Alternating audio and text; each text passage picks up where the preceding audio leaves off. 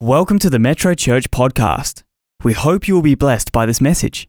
For more information about Metrochurch, visit our website at metrochurch.org.au.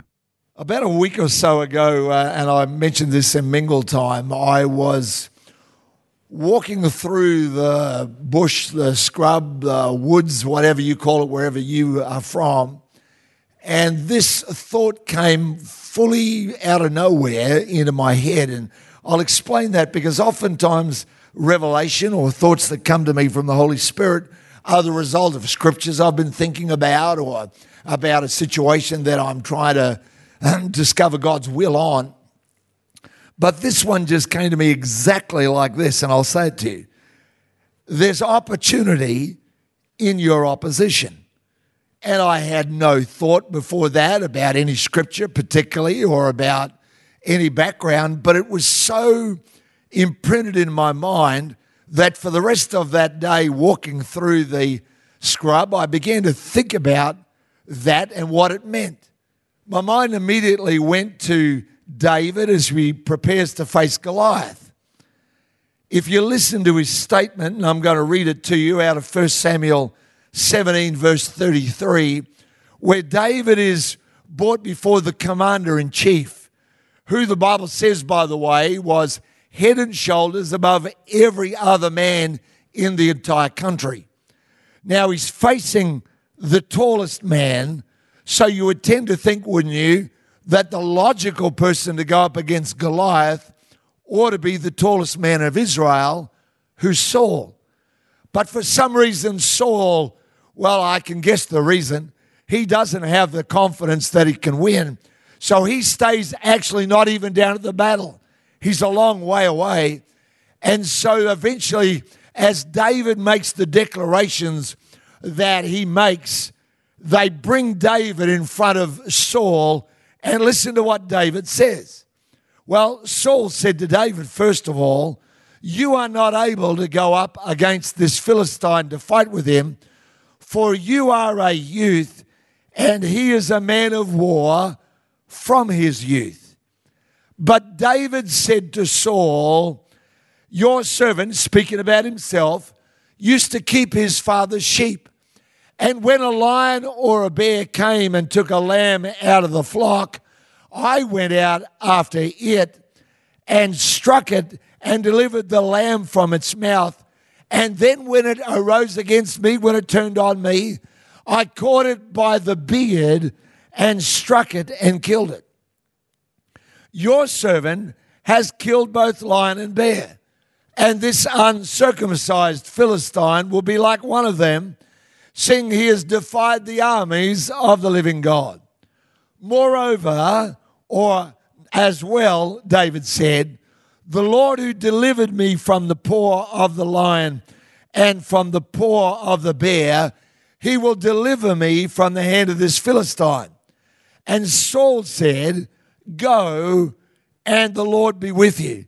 It's marvelous, isn't it, how easy it is to encourage another person when they step out of their comfort zone, when they step into the place of faith, how easy it is if you don't have to go.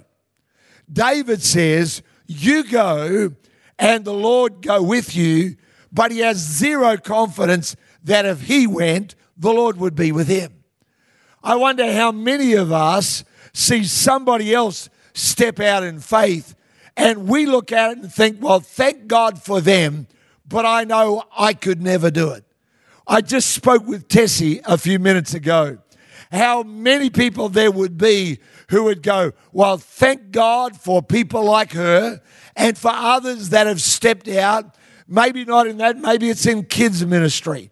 Maybe it's in some other area, and they go, I want to be a part of the cheer squad. But can I tell you that in God, the only cheer squad is not humans, but angels. The Bible tells us that it's the angels that cheer on the people of God. It's the angels that celebrate. We are meant to be the players on the field. We are meant to be the ones who do the work that cause heaven to rejoice. So David says, but don't worry, I'm going to go. He doesn't go up there to Goliath to say, you ought to. How come you aren't going? But David goes and says, here am I, my Lord, send me. The prophet Isaiah had a vision of heaven when his hero, King Uzziah, who was a great military strategist, he had done many great public works and had changed the landscape of the structure of Israel. He was a phenomenal leader. And it says this, in the year that King Uzziah died, I saw the Lord. And he was high and lifted up, and his train filled the temple. And then he heard the voice of the Lord say this, whom shall I send, and who will go for me? And remember, this young man, he's only young, is really aware that the person he admired the most, I know what it's like to serve somebody who you think is so far ahead of you, who you think is so much more gifted than you, who you think is so much more God-called than you, that you admire them to the point that you diminish yourself. You look at yourself and go, God, Lord, compared to them, I'm a minnow looking at a whale. God, compared to them, I'm just a tiny little thing compared to this giant in the faith. And I noticed that David, like Isaiah, doesn't say, well, God, I hope you find somebody. God, I hope you can get someone out there that's willing to go. But King Uzziah dies, and when Isaiah hears the voice of the Lord, whom shall I send and who will go for me? Listen to the response he gives in the book of Isaiah. He says, here am I, my Lord, send me. A young man, not equipped necessarily, not full of all the teaching and the training. I believe tonight that there's many of you that would look at yourself and say, I'm inadequate, I'm inexperienced, I don't have everything I think is necessary. But what God is looking for is not your experience. God's not looking for all of your spiritual talent and your wealth of knowledge about the Word of God. What He's looking for is somebody who will simply say, here am I, my Lord, send me. Can I say to you, that's not just young people, that's older people. When God came looking for somebody who'd be the father of faith, He went to an old age pensioner called Abram. He's 75 years old, living with his father and his father-in-law. He's staying there. He's a home guy. And the Lord says to him, I want you to go from where you are into a land that I'm going to show you. And this man at 75, never disqualify yourself because of your experience or lack, because of your talent or lack, because of your spiritual strength or lack, or because of your age. Because God got a 75-year-old man, and the book of Romans says He's the father of all of them that believe. Come on, you may have retired, you may be on the pension, but don't disqualify yourself from what God can do with your life. I believe with all of my heart tonight that what the Holy Spirit is listening for as He hovers over this service is He's listening for those that are going to simply say, Lord, here I am. Here I am, Lord. I'm not everything I'd like to be. I'm not everything I think other people might need or expect. God, when it comes to the size of the need, I feel so out of my depth. But God, if you can use me, here am I, my Lord, send me. And David declares that. Now, I better come to my message because none of that was in it. So let me come to the message here. Because David tells King Saul, he says, Saul, don't worry about it because I've killed a lion and a bear. But here's the deal. There was no proof of it. Maybe, I don't know, maybe he took the skin home. Maybe said, hey, Dad, and his dad might have said, well, where'd you find that? He goes, no, Dad, the bear came out after the flock. I got up and killed him. And I can only imagine David's brothers going, you've got to be joking. And I can only imagine David's father saying, sure, son, yeah. And everyone at the dinner table that night chatting about how David's got delusions of grandeur and now thinks he's a mighty warrior. We know that because when the prophet Samuel came to anoint him, like Tessie spoke about in 1 Samuel 16, when the prophet Samuel turns up, they all go to his eldest brother Eliab, who's the biggest one, and then down through all the other brothers until finally when there's none left, and Samuel says to Jesse, his dad, he says, haven't you got another boy? Isn't there another son? And he goes, oh, heck yeah, forgot about him. Oh, he's out looking after the sheep. And so they wait until they drag him in from out in the back block somewhere or other and bring him in. I know that his family don't think much of him, and yet God does. Can I say to you tonight, listen, never worry about everyone else's assessment of you. Don't bother about the opinions of the school teacher in year 3 who told you that you were stupid. Don't worry about the person who in your job gave you a bad report if it was undeserved. Don't worry about whether anybody at work thinks you're amazing or not. Don't worry about whether you graduated at the top of the class, magna cum laude, summa cum laude, or whether you are just cum loudly. Don't worry about which one you are. All you've got to know is this, that if God is watching you, listen to me, if God is watching you in your battles, He takes note of the private victories and He's planning to give you some public ones. Are you with me? Come on, I feel like the Holy Spirit is so all over this service tonight. And whether it's tonight or today, wherever you are and you're a part of this, but there's so much revelation that's flowing here. Don't you worry about everyone else's assessment, and that God is watching over. Come on, some of you are fighting private battles and no one knows about them. They look at you and go, oh, their life's good. They got it all going on. They aren't seeing the private struggles, the battles that you are fighting on your own, on your knees, in the place of prayer, day after day, week after week. They're not seeing that. But I'm telling you that if you will fight your private battles well, God will give you public victories. Amen? If you fight someone should write that down because I don't have it written down. I'm going to want to remember it. If you will fight your private battles well, God will give you public victories. Everyone will get to see where it is that God has placed you. But first of all, listen to me. First of all, you've got to fight the private ones. So many people want to stand on a public stage. They want to be applauded, acclaimed. They want to get all the public awareness and celebration of who they are, but they've never won their private battles yet. Make sure you fight them well. David had one great battle, it's the lion and the bear, but no one was there when he was victorious. And this opposition of Goliath represents his greatest opportunity, because it's Goliath who establishes David's bona fides as a champion and as a leader. Before Goliath, he's forgotten. Even his own dad neglects to invite him to the official visit, by the way. That's like having the Queen come to your house and you forget to tell one of your children. It's exactly the same. When the prophet Samuel came to someone's house for a feast, it was a huge deal. When he came to anoint Saul as king, the entire city turned out to meet Samuel. It was a big deal.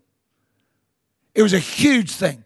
Even Samuel said, I'm really in trepidation about going to Jesse's house because everyone's going to know I'm there and they're going to wonder why. And up comes this guy, and they've neglected to say, hey, guess what? Tomorrow the prophet Samuel's coming. They just forget to invite him. It's an incredible story. But after Goliath, the anonymous guy, the one that no one knows, after Goliath, all of a sudden they're writing songs about him. It'd be like all of a sudden, next week, out of all of the battles you've been through, what's his name? I can think of as Ben Sherman. I know that's not the right guy. What's his name again? Ed Sheeran, that's him. All I can think of as Ben Sherman. And I'm going, can't be Ben Sherman, he makes shirts. But it'd be like, a couple of weeks from now, Ed Sheeran comes out with a song singing about Sebastiano and Rashida. And Triple J is smacking out this great song, Sebastiano. Well, how am I going to do Ed Sheeran? I wouldn't have a clue what he sounds like. Well, I certainly can't imitate him. All I know is he's got ginger hair and plays guitar. That's about it. But imagine that. Imagine if next week after this someone was writing songs that had your name in them. That's what happened with David. It's Goliath who establishes him. I'm reminded about Paul, who was the great apostle. In Acts chapter 25, after all the persecution of the Pharisees and the leaders of the Jews, and after all this stuff that's put against him, they've dragged him before court after court after court, until finally, in exasperation, and as a freeborn Roman citizen, which he was, look at what he says in Acts 25:10. He says, I stand at Caesar's judgment seat where I ought to be judged. To the Jews I've done no wrong, as you very well know. Every Roman citizen had the right, if they were judged guilty in this court, guilty in that court, guilty in that court, every single freeborn Roman had a final right of appeal to Caesar himself. And when Paul does that, well, you can only imagine what the Jews thought. You can only imagine what the devil thought. And I'm not equating those two, by the way. But the natural persecutors behind whom there was a spiritual force trying to stop this great preacher, because he'd grown up at the feet of Gamaliel, the foremost apologist of his day, the greatest theologian there was in that time. And so when Paul, who had already established himself as a Hebrew of the Hebrew and a Pharisee of the Pharisees, and all this law that he kept, now this guy starts preaching the grace of Jesus Christ, and it frustrated the heck out of the religious people, because he had an answer for everything they said. Every argument where they brought the law, he'd bring grace. And they'd go, oh. So much so that at one point, I think it was 100 men or a bunch of men, took a vow that they would not eat or drink until they'd killed him. An assassination squad was sent after him. And I can only imagine what the devil thought when Paul says, I appeal to Caesar, because he's nowhere near there, and now he's got to go all the way to Rome because Caesar wasn't coming to him. And so he gets out. It'd be like, instead of being here in Perth, it'd be like all of a sudden I had to make a trek to London. You got to go a long way away, and I can imagine the devil going, at last, good riddance. He'll struggle there in Rome. I've read the history of Rome and some of the stories out of that. My goodness gracious. They were barbaric. Look, I know they did a lot of good things. They taught us how to build aqueducts and great roads, and there's still great roads in Britain, and thank you for all of that. But I'm telling you, a lot of their practices were so unbelievably barbaric. They invented crucifixion because it was the most torturous way to kill someone.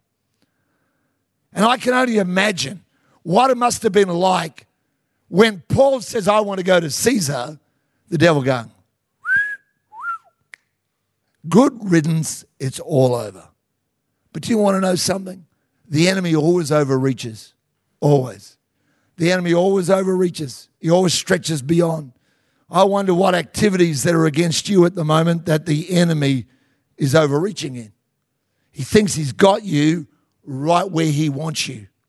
He thinks he's shifted you. There are people who are a part of this service and your job is in jeopardy, and the enemy is gloating because you made a commitment and destiny offering, and now, look where that's going to. But listen to me. You need to know this. Write it down. Keep it somewhere where you can read it again. The enemy always overreaches. That relationship that went so rocky and bad, and now all you have is sorrow and grief. But can I say to you, if you will seek God, if you will make God your priority, if you will Put your heart before him. The enemy always overreaches. Let me just read this one verse, and I'm going to have to move quickly on here.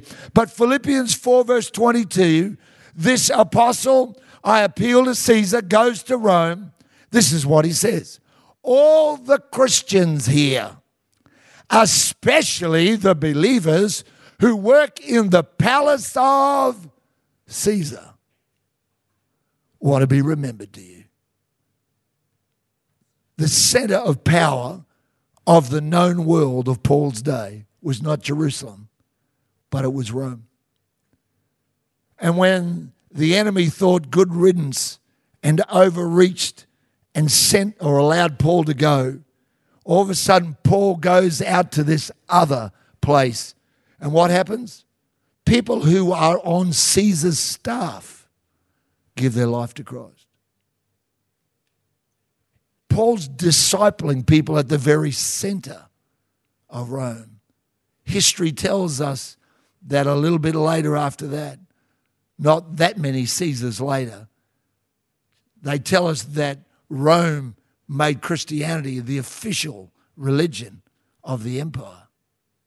And I wonder whether some of that wasn't coming out of the work of an apostle who went as a lone believer into the midst of unbelievable ungodliness. But the result of it was Philippians 4 verse 22. There's a lot of things I could say here tonight, but for the sake of time, let me draw this to an end. I could talk to you about Luke 4 verse 1. You can read it when you get home. How Jesus was full of the Holy Spirit after his baptism. But after his testing in the wilderness, it says this in verse 14 of Luke 4, and Jesus returned in the power of the Spirit into Galilee. There's a shift happens. He's full of the Spirit, wins private battles. There's no one there when Jesus is fighting the devil. He wins private battles, comes out of that, listen to it again, comes out into public victory. Because the next part of the verse says, and everyone around about him. The news of him went all through the surrounding region. Listen to me again. If you will win your private battles, God will give you public victories. There's a shift. The key for all these stories and what they have in common is this. Don't get locked onto the battle, but see the victory. If I had time, I'd take you through all the things that everyone else said David's upcoming battle with Goliath, what they said about the battle to come. All the men of Israel are afraid. Eliab says, you're just a cheeky upstart. You should go home. Saul told him, as we read, you're not able. But David said before the battle, he said, the Goliath is dead meat. Can I say to you tonight that prayer is not telling God how big your problems are. Prayer is you telling your problems how big your God is. Because your conversation reveals your expectation. What are you speaking about at the moment? I'm going to pray in a minute with people here who are facing a Goliath in your finances. And it's not like we pick a subject at random or plan it. But it comes out of the Holy Spirit because I know that there are people that are a part of this service, either now or later, and your finances are under pressure. Your job or your business is under stress. And you're facing a battle. But I want to tell you that I believe with all my heart that if you will go into that seeing the victory and not the battle, don't see the size of the giant. Don't tell everyone how bad it is, what the economic forecast looks like, what your particular industry is going through. Go to that giant and start telling them how big your God is. But my God shall supply all my need according to his riches in Christ Jesus. Oh, I can do all things through Christ who strengthens me. Amen. Let's pray. Heavenly Father, I thank you for tonight and for all that you've done and all that you will do. Lord, I know there's many people that have been fighting private battles. They haven't gone talking about it. They haven't gone complaining about it, whinging about it, getting sympathy for it. They've just battled it. And God, I believe that tonight you want them to hear that you've been watching over their private battles. When no one else saw them, you've seen them. And Lord, your plan and your design is that you will take them from the victories that are private to victories that everyone will see. And people will celebrate the greatness of God. And they'll say, look what God did for them. What a wonderful miracle. Father, I pray tonight in Jesus' name for men and women, young people that are facing economic pressure, financial stress, jobs that are under pressure. Lord, I know that's not everyone. There are people here that are part of this service for whom life's never been better. But God, I know there's many others that are in a place of pressure. There's a battle going on. And I pray, God, that you'll help them. Strengthen them, Lord, in their inner life so that as they go to battle privately, they'll know that you're with them, Lord, in Jesus' name. Oh, Holy Spirit, you are welcome here. Come flood this place. Fill the atmosphere. Your glory, Lord, is what my heart longs for. To be overcome by your presence, Lord, in Jesus' name.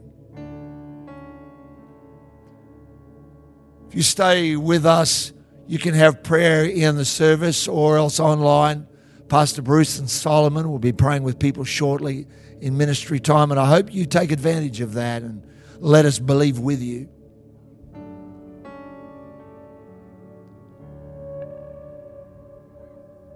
I never tire hearing the stories of people that have said yes to Christ. It's honestly one of the greatest privileges of my entire life. For many, many years now, I remember our first service 32 years ago on the 7th of February 1988, I think, wasn't it? 32 years ago, down in the Rod Evans Senior Citizen Centre. And I remember asking people to give their life to Christ in the first service and then the next one at night. And every single service, all the way through, we've asked people, would you say yes to Christ? I hear stories back from people, all literally around the world. I've heard people come back and tell me the story. It was a lady not that long ago said, you probably don't remember me, but I said yes to Jesus.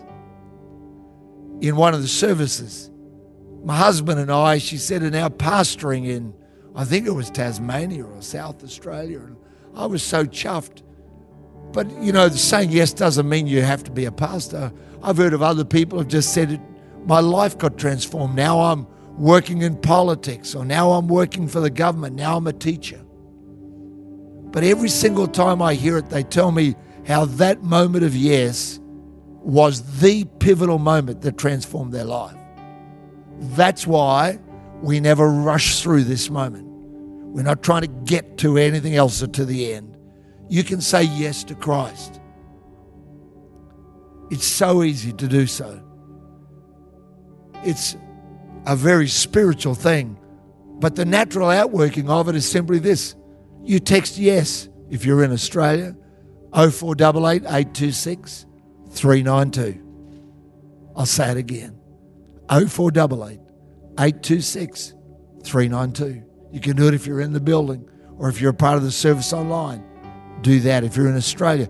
If you'd prefer to get the help we'll give you, if you'd prefer to get it via email or you're outside of Australia, then you go to yes.metrochurch.org.au. And if you send us your yes, then the very next day and every day for 30 days, we'll send you a scripture that comes from us. It's one of our staff that does it, Solomon actually. And we'll send that to you along with a prayer. Fits on one screen of the smartphone. We're not spamming you, bombarding you. We're giving you a moment that'll help you walk with God. And I really pray you'll say your yes to Jesus and honor him in every way.